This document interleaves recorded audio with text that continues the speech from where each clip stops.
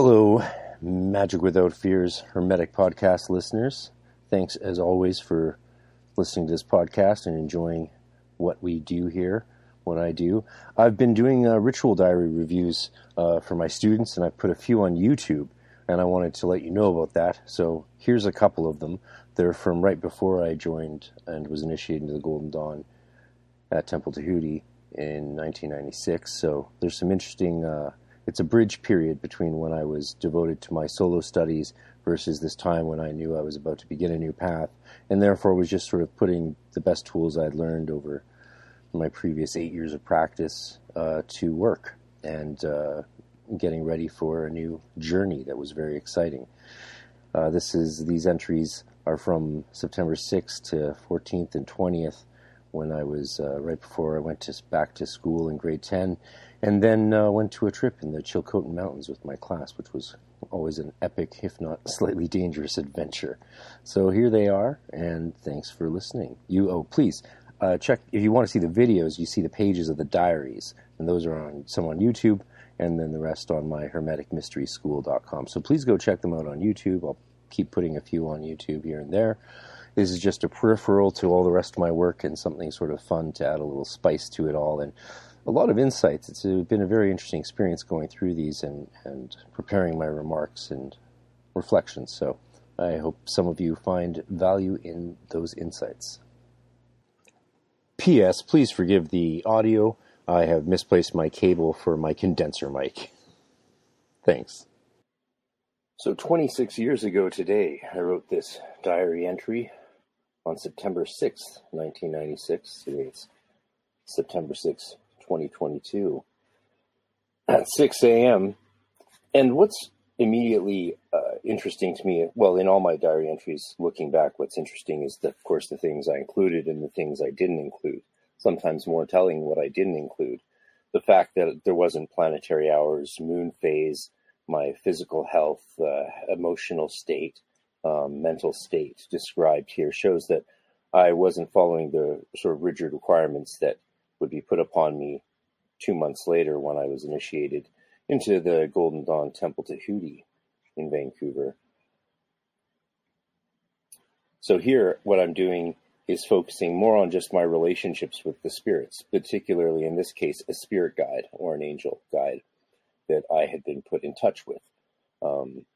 I didn't really know how to make initial contact with entities that would seem to return to me. The methods of sort of manufacturing artificial elementaries or elementals or artificial fairy spirits, things that I had learned from already studying Franz Barden for a couple of years in depth at this point. Those sort of things I was able to do, especially with my coven that I was a part of at this time, me and two other fellows. But getting in touch with a spirit wasn't something I was actually good at doing that was actually out there. I mean, having communications or contacts is one thing, but linking up is another. And so the way I linked up with this spirit was, well, a psychic informed me this spirit was one of my guides and hanging around me. So I started working with him. Sure enough, this presence would appear to me and be in my life quite a bit after that. And we could have very long sort of conversations, if you will, back and forth. You want to be careful with this stuff because you can easily trip off into self-delusion, and there's many testing techniques for these sort of things, therefore. But at the end of the day, a spirit guide is a spirit guide, whether you want to call it one of your holy guardian angels or not. That's sort of a status thing that I don't think you should necessarily worry about in general.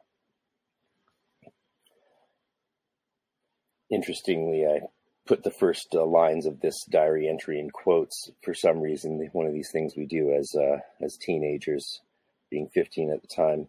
strange little decisions I would make as while writing. Anyway, so let's dig into this. The first thing I mentioned is he appeared to me in his long black and white robes, and we spoke. The appearance, the way this being appeared to me, this angel appeared to me, was always like that, and it always seemed to me there was a lot of deep significance to that.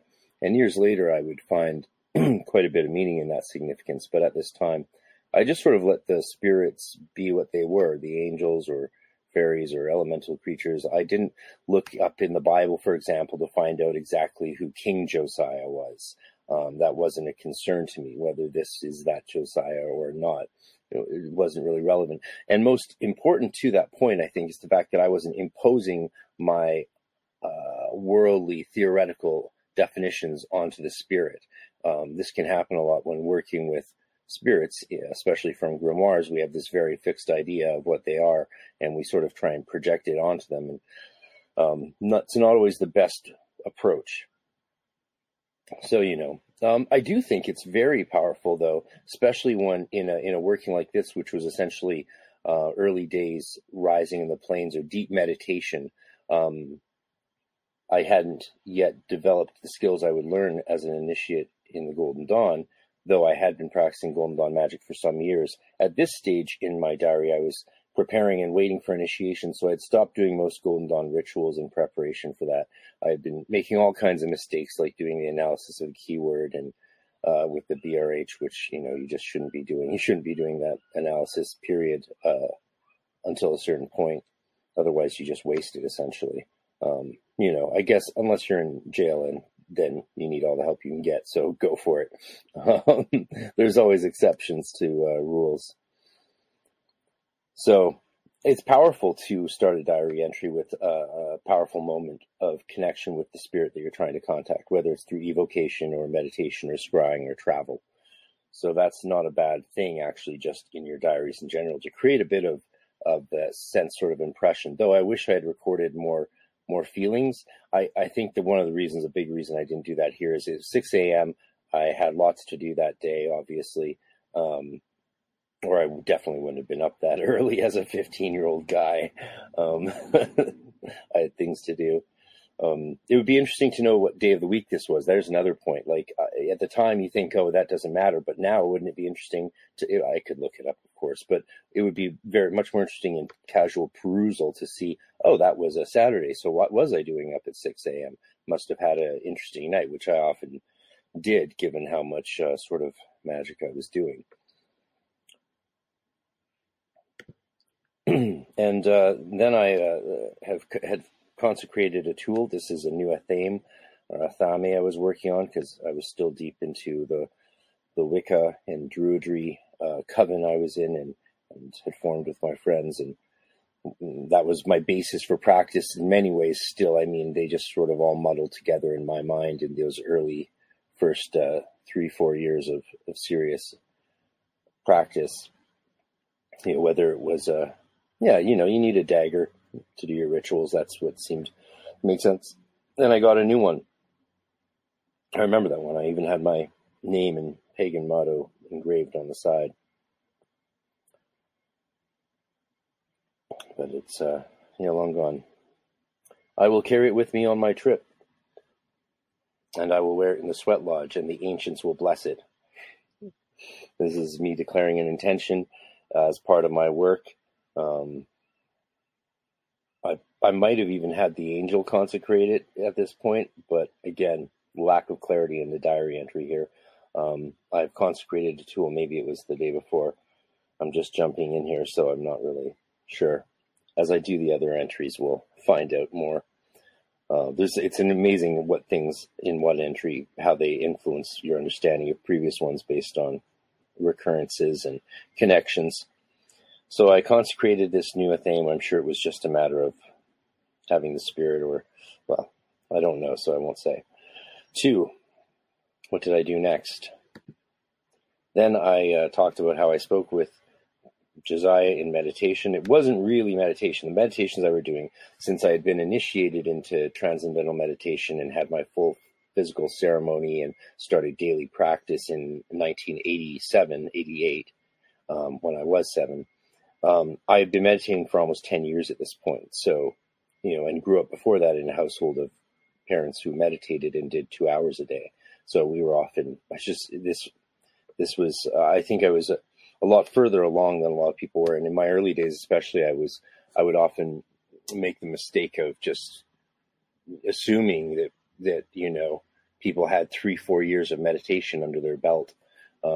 but most people don't, of course. So that was a very big challenge for me in the early days, because I expected a lot more awareness and sensitivity from other occultists than I should have.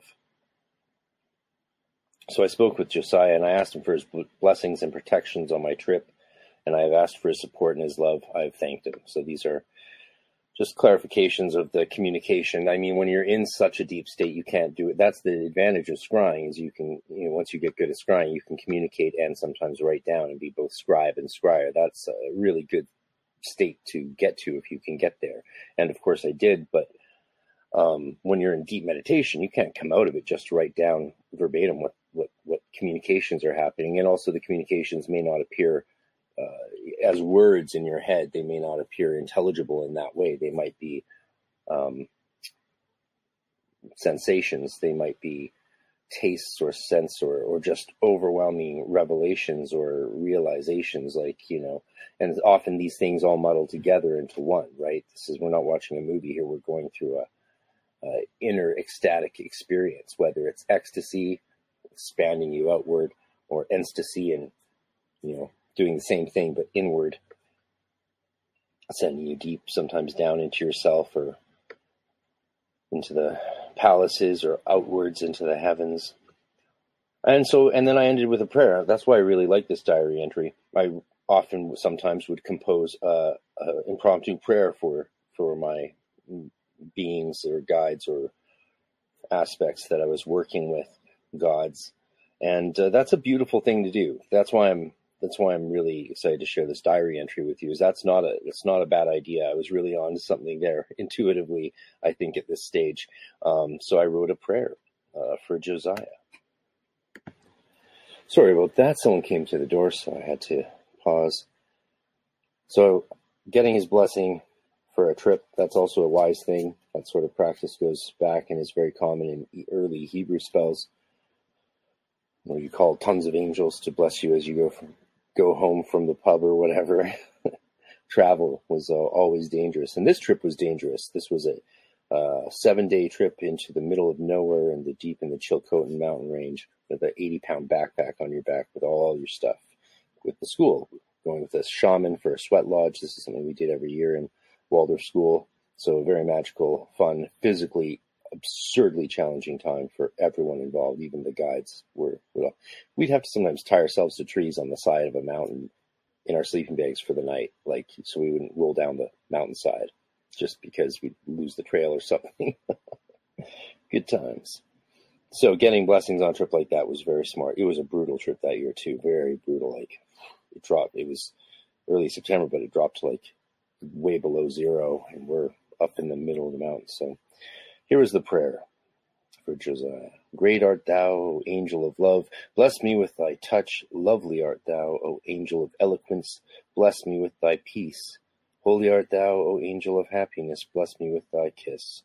Honored art thou, O angel of mercy. Bless me with thy song. For now and forever. Amen. And then my old written motto, blessed be. So there's that diary entry from 26 years ago today. Very interesting. Yeah, I think that's all there is to say about that. That's not a bad example of a working with the spirit. This is probably a much more goetic diary entry in some ways, or example of Solomonic operation in regards to the focus on the relationship with the spirit over the going through different rituals by rote for practice or performance. And these experiences were very, very deep meditations that would take, and these ones were usually about a solid hour at this point in time, as I was getting ready to be initiated in a few months. So there we go. I hope you learned something. Thanks for listening, and there's lots more on hermeticmysteryschool.com. Look around.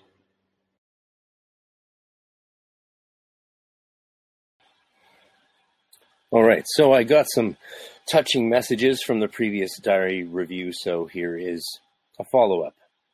As you can see, I've put a little effort and care, a little more care into the aesthetics for you, so you're welcome.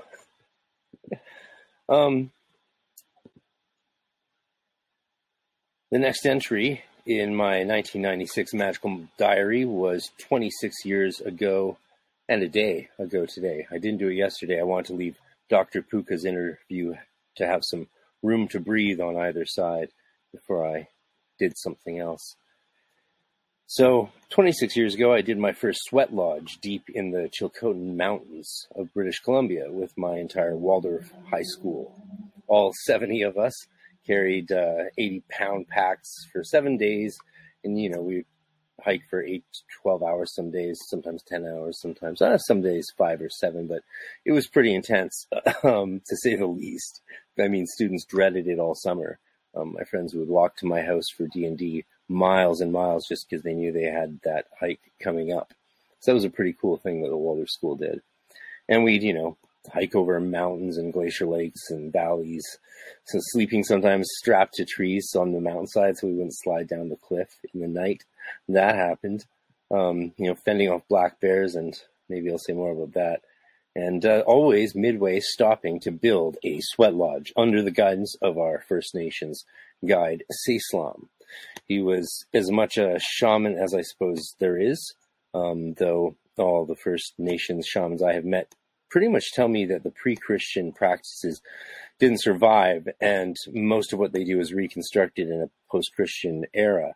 And I've heard that from a lot of academics and professors and Indigenous elders, and across the board, it's been quite shocking to the extent of maybe that's the case. Maybe that's why some of them don't want the word shaman used at all, because those were in sort of respect to the fact that they were wiped out. And that's a very fair thing to say. I come down on these cases, as you'll see later, on the terminological side.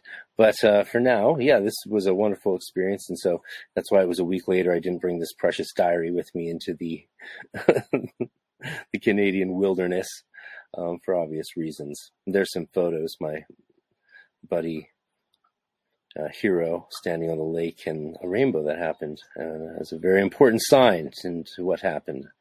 There you go. These things, I mean, I'm so nervous doing these things. It's crazy. So afternoon, damp, rainy, peaceful. I participated in a sweat lodge ceremony, and I feel purer and more clear than ever I have ever before. I am happy. The Indian who led the ceremony is a great man. I would call him a shaman. His name is Seislam, and I would write that now so that I will never forget his spirit, his soul, because he had a big impact on me. So that's what I wrote. So to start, before I get in trouble, our high school class guardian, aka our homeroom teacher, aka Hauptunterrichtlehrer in the Rudolf Steiner Waldorf School, gave us one of dozens of talks about the First Nations people. Aside from Indigenous culture being very popular and present and prevalent in British Columbia, our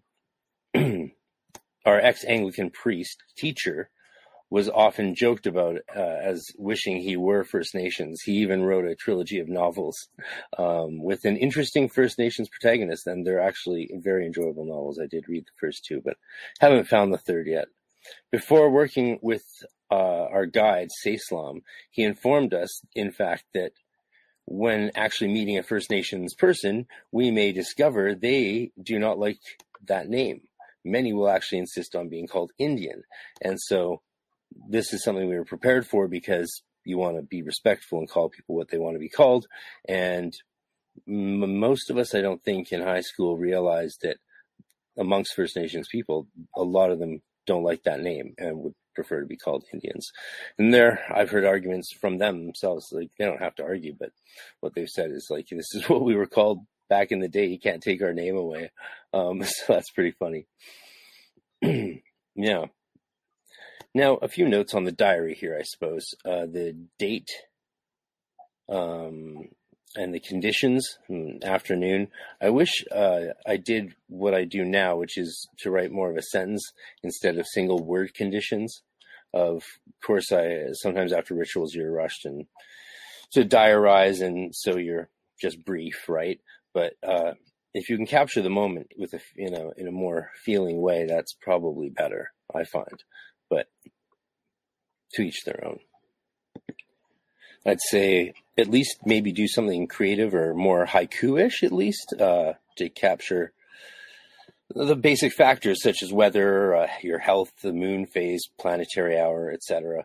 But you want to capture the feeling of the moment, what state you were in, not just the facts. The sweat lodge, I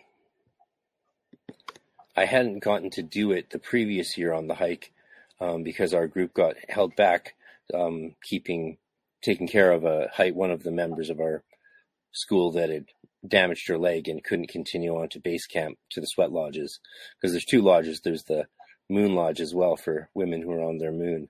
That's a whole other ceremony. Very cool.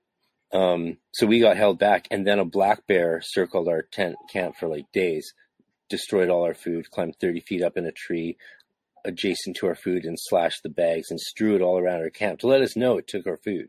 It knew what it was doing, so we had to like keep watch 24/7 with fire and making noise, and it was arduous thing. So this was the first year I got to do the sweat lodge. The previous year I'd missed out, but we still had a great time doing like rune magic with our art teacher, and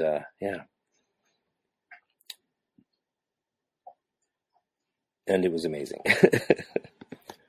Purer and cleaner than ever, I say in this diary entry. That's actually saying something, as I had lived my life sort of to the height of purity up to this point, and for another 10 years after this, in fact, I was, that kid, you could say. Though I'd say slowly getting less pure throughout my 20s, of course. But back then, we know all about the stories from the grimoires and all that about kids and purity, and having access to spiritual knowledge. A lot of people say that the best time for occult work is in your youth or old age. That's a commonly said thing. Anyway, so saying that I felt pure and clearer than ever was definitely saying something. And if you've done a sweat lodge, especially like we dug the pits ourselves, built it from boughs, and then the fire 24 hours in cycles. We'd go in 6-hour rotations, and then during your 6-hour rotation, I think I went in at 3 a.m. And, every so often after smoking the peace pipe full of knick and tobacco, you go clockwise around the hut, and then you run into the, Glacier Lake, and you scream like a little girl to the height of your lungs, because boy, is that something. You come out feeling cleansed. It's a baptism perhaps like no other. Is that heresy? I can't say like no other. That would be heresy. I say also, I am happy. Now, this was truly saying something for me back then. I was not a popular kid in school, despite, being a king of the nerds in my social circle outside of class. I was also a hardcore goth still. That didn't change, ironically, till I'd been initiated into the Hermetic Order of the Golden Dawn International later in November of this year. So being happy was very significant. And I made a lot of headways with my classmates, and then in that school year later on. Seislam was very cool. He would be one of the first people to tell you there are no shamans anymore. They were all killed, but he also doesn't mind the title, I'm sure, because it is what it is. And he taught us the chants, and we would stay up very late just doing chant after chant, and it was intoxicating on an ecstatically sober spiritual level, and you would just go to these states, and then people would tell the stories. And yes, this was an active part of our life. And learning from him things about the plants, because I was such into being a druid back then, and still am, but I learned a lot about plants and trees from him. I even got my mom the night before we went on the hike to go to 7-Eleven and buy me one of those $20 bags of tobacco. Well, that's what they cost in Canada even back then. Maybe it was 10, but the bags of tobacco. I never smoked I didn't have a cigarette till I was 18, so I had to get her go get the tobacco so I could give it to Seislam as a gift, which is what you give First Nations elders, so we were told. And, well, that's true. It is true. And he was very touched. He also did smoke, but he also did the peace pipe and all of that. Kinnikinnick in his tribe, in his nation. Kinnikinnick and tobacco is the combo. That would have been my first time inhaling any smoke, other than just incense smoke, in fact. Because when you pass it around the circle, you're not going to say no. How dare you? So, I get less nervous as I go along. I did learn everything I could from him, and, each year while everyone else was making out in the tents. 2. I believe that I have achieved what is known as the realization of the higher self. I say that I believe because I don't think anything else is possible other than believing. Well, isn't that adorable? Before we get to the salient point here, it's interesting. Clearly, what stands out to me is that I say I don't think anything else is possible other than believing. So I am saying, I did mean you can't prove it. Like, there's no facts necessarily that would allow you to prove it. But, naturally, I'm myself very inclined to disregard and write this off as the ignorance of a 15-year-old, for sure. However, I was very much absorbed in all of the main works of Rudolf Steiner at this period. I had been reading his outline of occult sciences the past 2 years and just finished his main texts on the higher worlds and the higher self. And to this, the fact that I was not your normal high school student, but rather grew up in a non-Christian yogic family who followed their guru Maharishi Mahesh Yogi, the founder of Transcendental Meditation, TM. And my parents meditated and practiced their siddhis 2 hours a day. And at age 7, I was led into a dark, incense-filled smoke room with an altar and initiated by my first teacher, and who was my godfather, Mark, into my mantra and practice of TM. So since that's age 7, I meditated daily while walking around, and then till age 10 I had a second physical initiation and was given my adult sitting mantra. Then you do it as many minutes twice a day as you are old up until 30, and then just 30 minutes twice a day after that. So by 1996, I had been an initiate of the mysteries, and more importantly, ardently practicing my spirituality, and then as a teenager, magic, of course, as well, for like 8 years. So I'm writing this after 8 years of hardcore practice. Of course, when I was 7 to, 11, 12, it was just the TM. So I'm being kind to my 15-year-old self and my whole realization of the higher self, since most occultists claim accomplishments, in fact, and grandiose titles in much less than 8 years of solid guided practice of yoga and magic. So I can see where I was coming from. There's other elements to that I could speak on more, such as, we're always cycling through these realizations. I don't think they're meant to be static attainments. I think that's obvious to anyone who practices and attains higher states. You come down. The Ouroboros is real.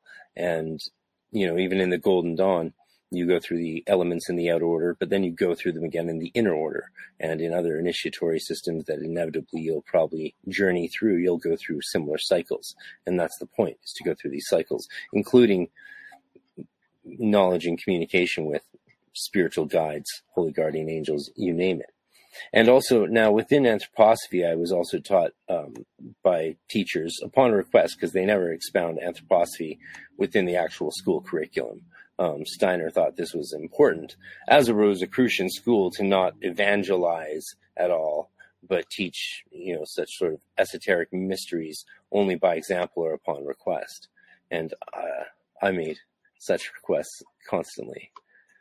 And I was rewarded with many practices from not only a veteran anthroposophist who guided me through techniques, even as I recently learned that the Golden Dawn felt were perhaps too powerful to share with their members. So this kind of realization, as I called my spiritual breakthroughs in my childhood, was not actually very out of place. Though seeing it now, it of course only seems, well, adorable, like sort of cute. But it is what it is, you know? These things happen, especially after many years of practice. Point 3, what do we have? Josiah, yes, one of my guardian angels and protectors. You did indeed keep me safe on my trip. Thank you. So I'm thanking the Spirit. Definitely stands out. It was not only a physical trip, but also a spiritual one. And for me, the Chilcotin Mountains, I will always see as a spiritual place. Of course, it's immediately interesting that I was actually speaking to a spirit and didn't, if I thought it was just in my head, I wouldn't be thanking it for keeping me safe necessarily. I always think that, it was shocking when I found out in, recent years that there was people who believed magic was something just in your head, a psychological mind game. And then my buddy said, oh yeah, even Crowley had that theory. And I was like, oh, wow. Because, this is not what most of us find to be the case. I think those of us who actually practice and experience this stuff. Josiah, it was not only him. Already covered that. So what's immediately interesting is that I was clearly speaking directly to the spirit, showing how the ritual diary can act as more than a talisman, but as a conduit of communication and mystical dialogue itself. That is something I definitely instinctively always use my ritual diaries for. So if you're not doing that, add that to your ritual diary usage. See it as a magical tool for real, As for the angel protecting me, my thanks was very ardent after the black bear encounter that had cut us off from the main group the year before.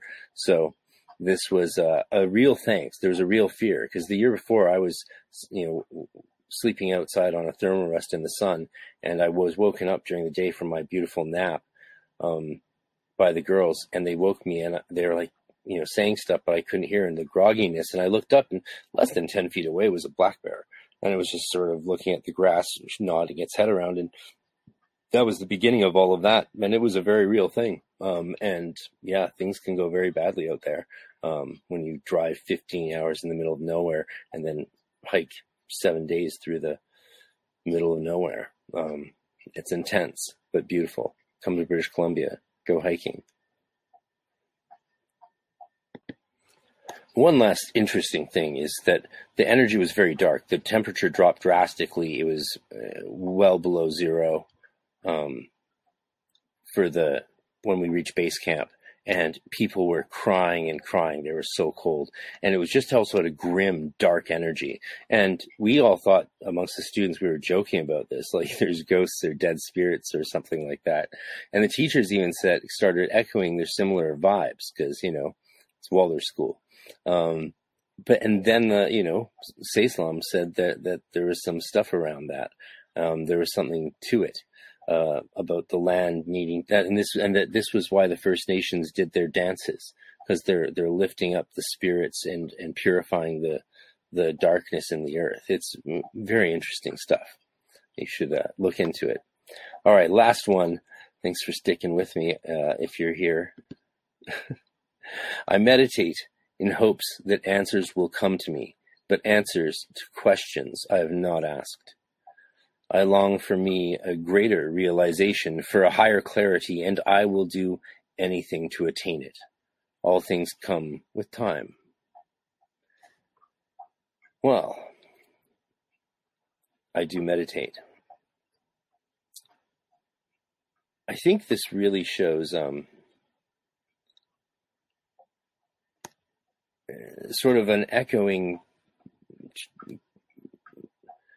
how do I say this? If someone said to me they had had a realization of their higher self, and I would say, what do you mean? Okay, what is that? How does that play out? And if they said to me an answer, instead of, I'm no longer asking for answers to questions I have, I'm asking for answers to questions I do not know to ask. I would probably say, okay, yeah, I think that's a testament and testimony to that experience that I had. These things go through cycles. I was just joining Golden Dawn later this year, and that put me through a whole cycle, through all the grades. So that experience was mind-boggling in and of itself, and there's been many since. But this I guess I shouldn't write it off. That's my inclination. Yeah.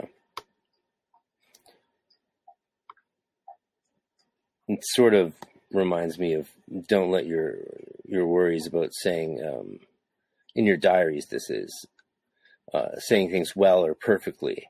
If it's in your book of shadows or your personal grimoire, just express it. Just lay it out there. It's for you.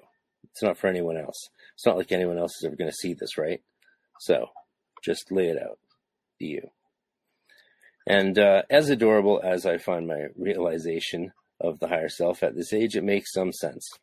The powerful purity of childhood is famously attested in the history of magic, and I had even begun avoiding certain foods and carbonated beverages at this age to strengthen the clarity of my many mystical dialogues with God and various spiritual beings or spiritual creatures. So while in Anthroposophy land, I certainly had initiated a direct contact with my so-called higher self, this is not the same thing as communicating with it. And I say it because for all the debates around definitional technicalities of the higher self, divine genius, and holy guardian angel, and the other various genii and spirits that guide us, one thing is not like the other. And my higher self that I had realized and began building a dialogical rapport with felt distinctly like an other, only somehow tied or tethered above me, or at least in perception and feeling, that is. The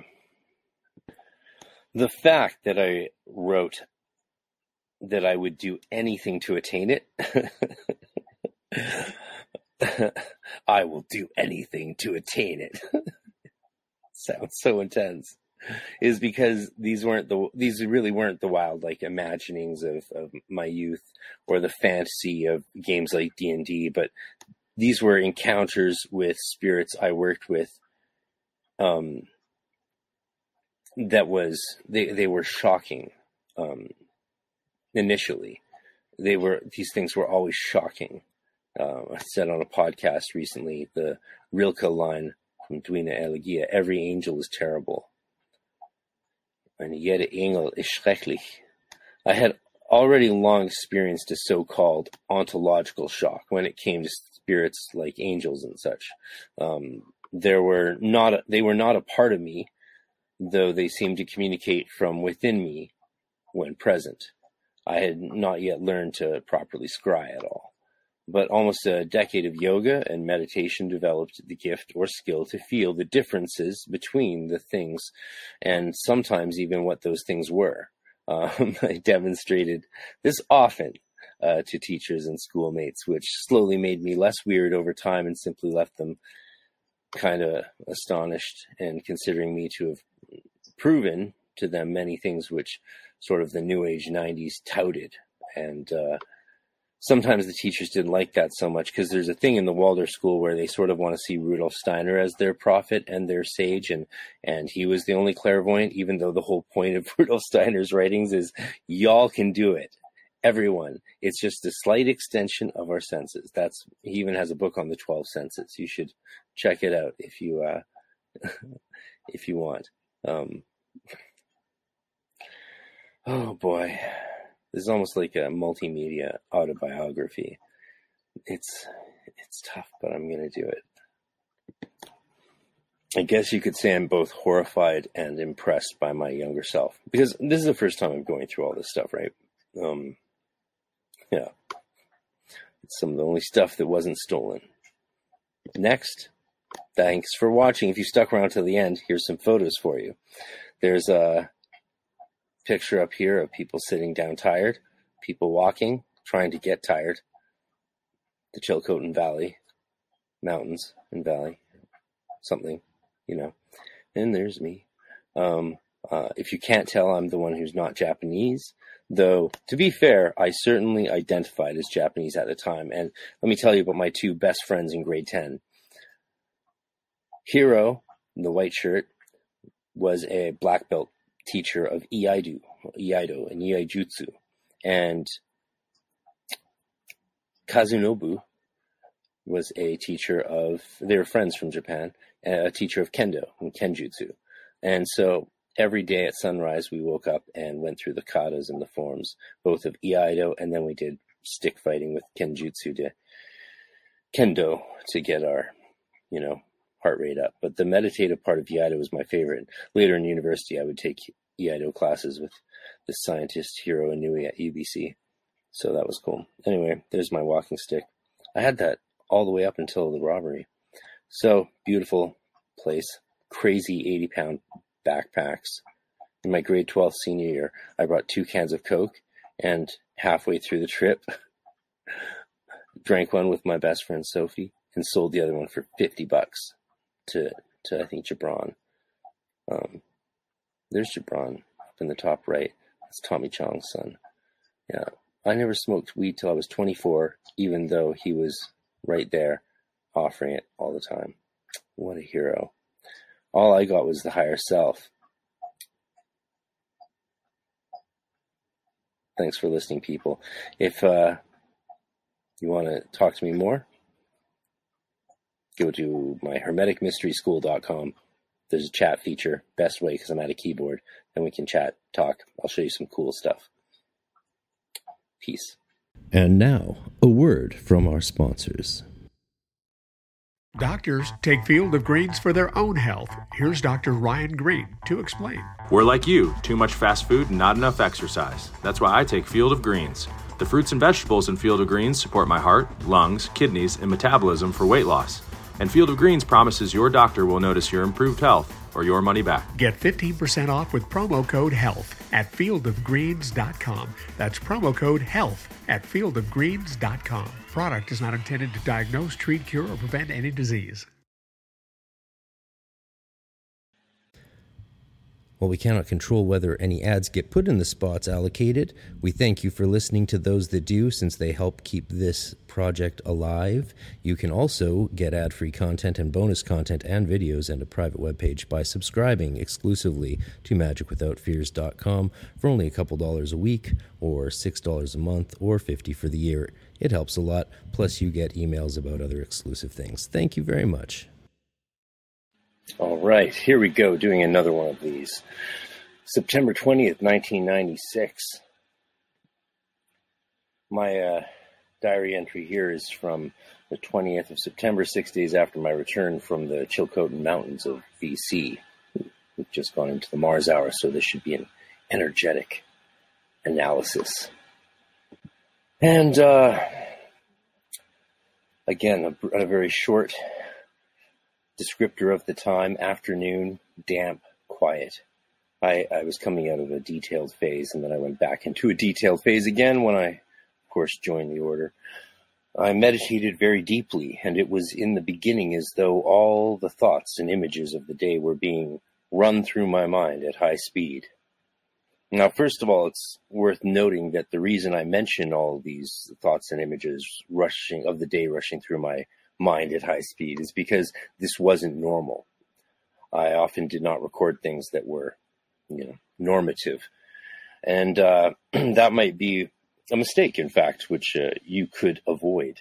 As I've said before, my deep meditations generally took about 25 to 45 minutes, in which I would often astral travel, as I called it back then. Now I think it's better said in GD terms, such as traveling in the spirit vision, since the term astral really refers to planets and space more.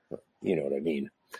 I was also not practicing TM, Transcendental Meditation, here. Since if I were, my meditation would need to end at 15 minutes, as that was my age. I also had stopped using my TM mantra during this period and was simply following what my two main guides had taught me, which I discovered a year later was more similar to the RRAC practice of rising in the planes. However, not really, right? Since I was just essentially stretching my body of light and then using it to travel. Most of the time, I was able to avoid thoughts and events racing through my mind at the beginning of meditation and mindfulness via two techniques I practiced daily. Rudolf Steiner's daily recapitulation exercise before sleep each night. I learned from a teacher at my Waldorf High School, of whom I would often ask for such anthroposophical practices. And secondly, let me explain that one first. That's where you lie in bed at night and in reverse order, run through your mind everything that happened that day. And once you're done, relax and sleep. Very powerful. 2, Franz Barden's concentration exercises from Der Weg zum wahren Adepten, aka the poorly translated Initiation into Hermetics, which is a very misleading title from the German. His focusing exercises are similar to the GD meditations, especially the first. Techniques also adopted by the Anglican theologian Evelyn Underhill in her 1915 book Practical Mysticism, which I highly recommend. It's just a little wee book. Also, you can see my little doodle there in the corner. I wish I'd done much more illustrations like that in my diaries, so absolutely just go for it. Just go for it. Of course, you run out of time. You don't always have time to do that. That's a factor as well. I'm trying to be kind to my younger self and remember, you have a busy life as a kid going on and less control over how busy you are, especially.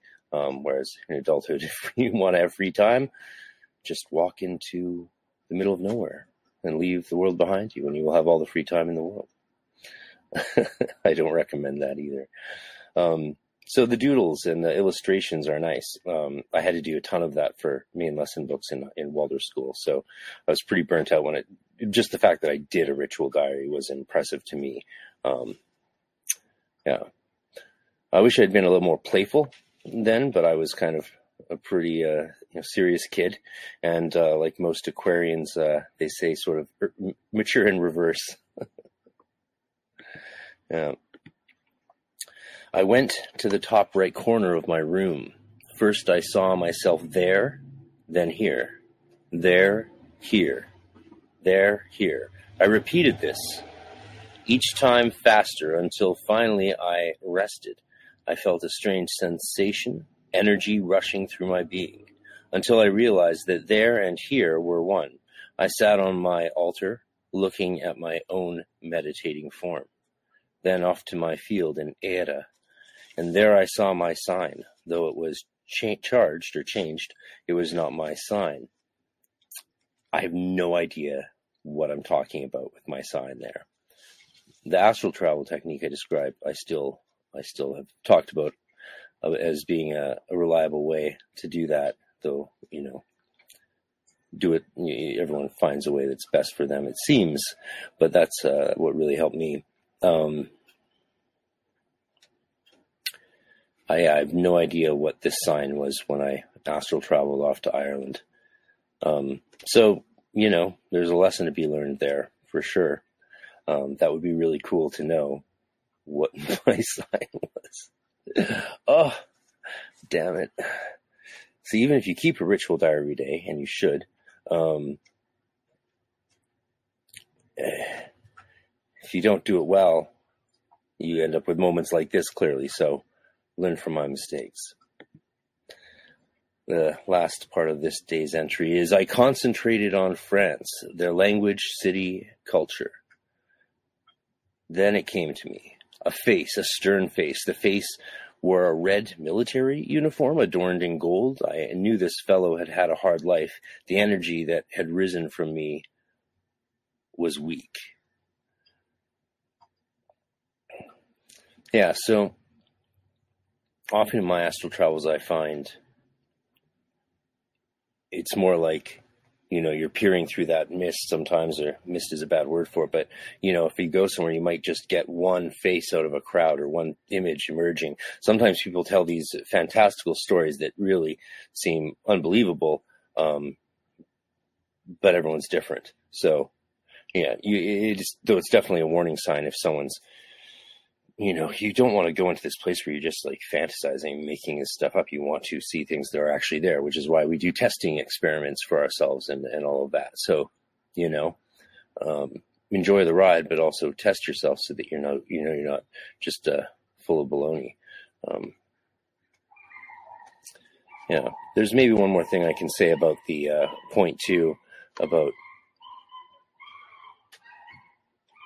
seeing myself here and there. So I visualize everything about where I am, feel every sensation in my body, and then focus on where I want to be and what the sensations and where I'll be there and all the details of that place is, so do this here for maybe 5 to, 10 minutes at the most, maybe 5, and then there for the same length, then shorter time here, shorter time there, back and forth until your mind's just trying to imagine them both. And then they seem like one.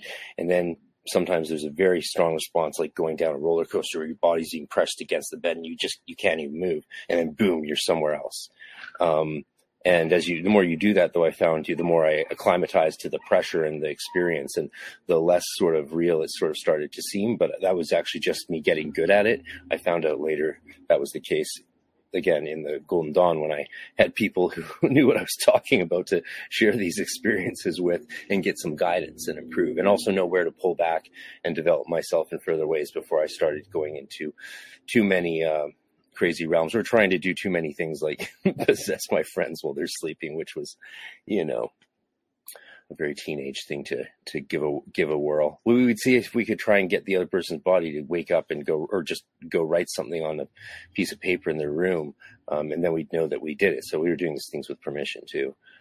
But yeah, it never seemed to work, though I had lots of other things worked. Jeez. All right. So what are the insights from this, to the takeaways? I think it's good to point them out. Record the obvious. It doesn't matter how obvious it seems to you at a time, how important this special sign or symbol or tool may be to you. If you don't record it down, it might get lost to the ages, and then in retrospect, you won't know what you were talking about.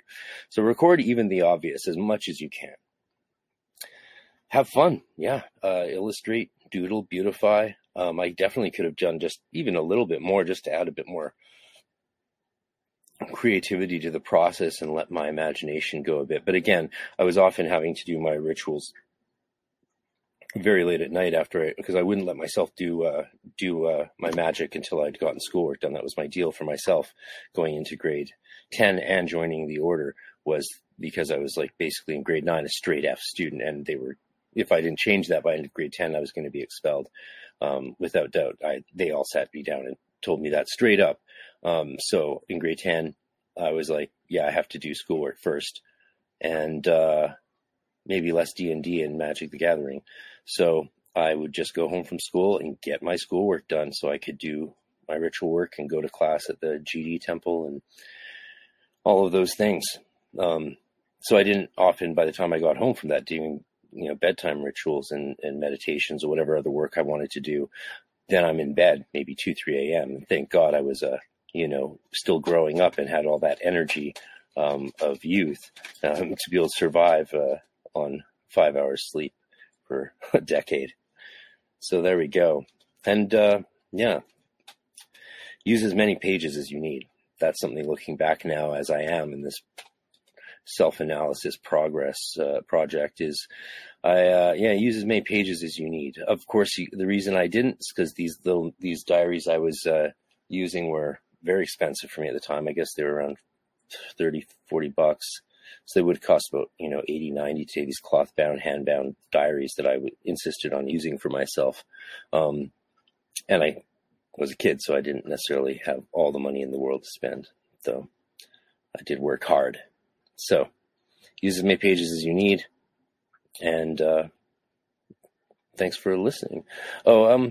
Maybe I can say something more. Be creative. Just get it all out. That's the point about using as many pages as you need. It seems to me I omitted the details, which would let me know what I meant then in the third part of the entry. So it is sad to me now, I cannot decipher what I meant by the few words I used, no doubt to not have my entry bleed into the next page.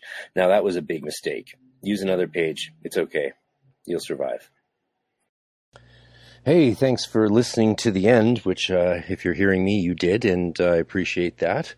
I hope you got some insights or enjoyed them. Please check out the videos of these on YouTube. I'm really close to hitting 1,000 subscribers, and it means nothing, but it's, little goals are always fun. So please help me hit that goal and go subscribe to my YouTube, Frater RC. Once I hit the 1,000, I can actually get a dedicated, handle to it. Right now, you just sort of have to search me and find me, though it's pretty easy to do that. So please do. I appreciate it. And there'll be a few more ritual diaries here and there reviewed on YouTube, but many more on my homepage, hermeticmysteryschool.com. And you can join the free Cyber Guild and partake in the occasional lectures and other content and lessons, and you get the idea. Thank you. Bye.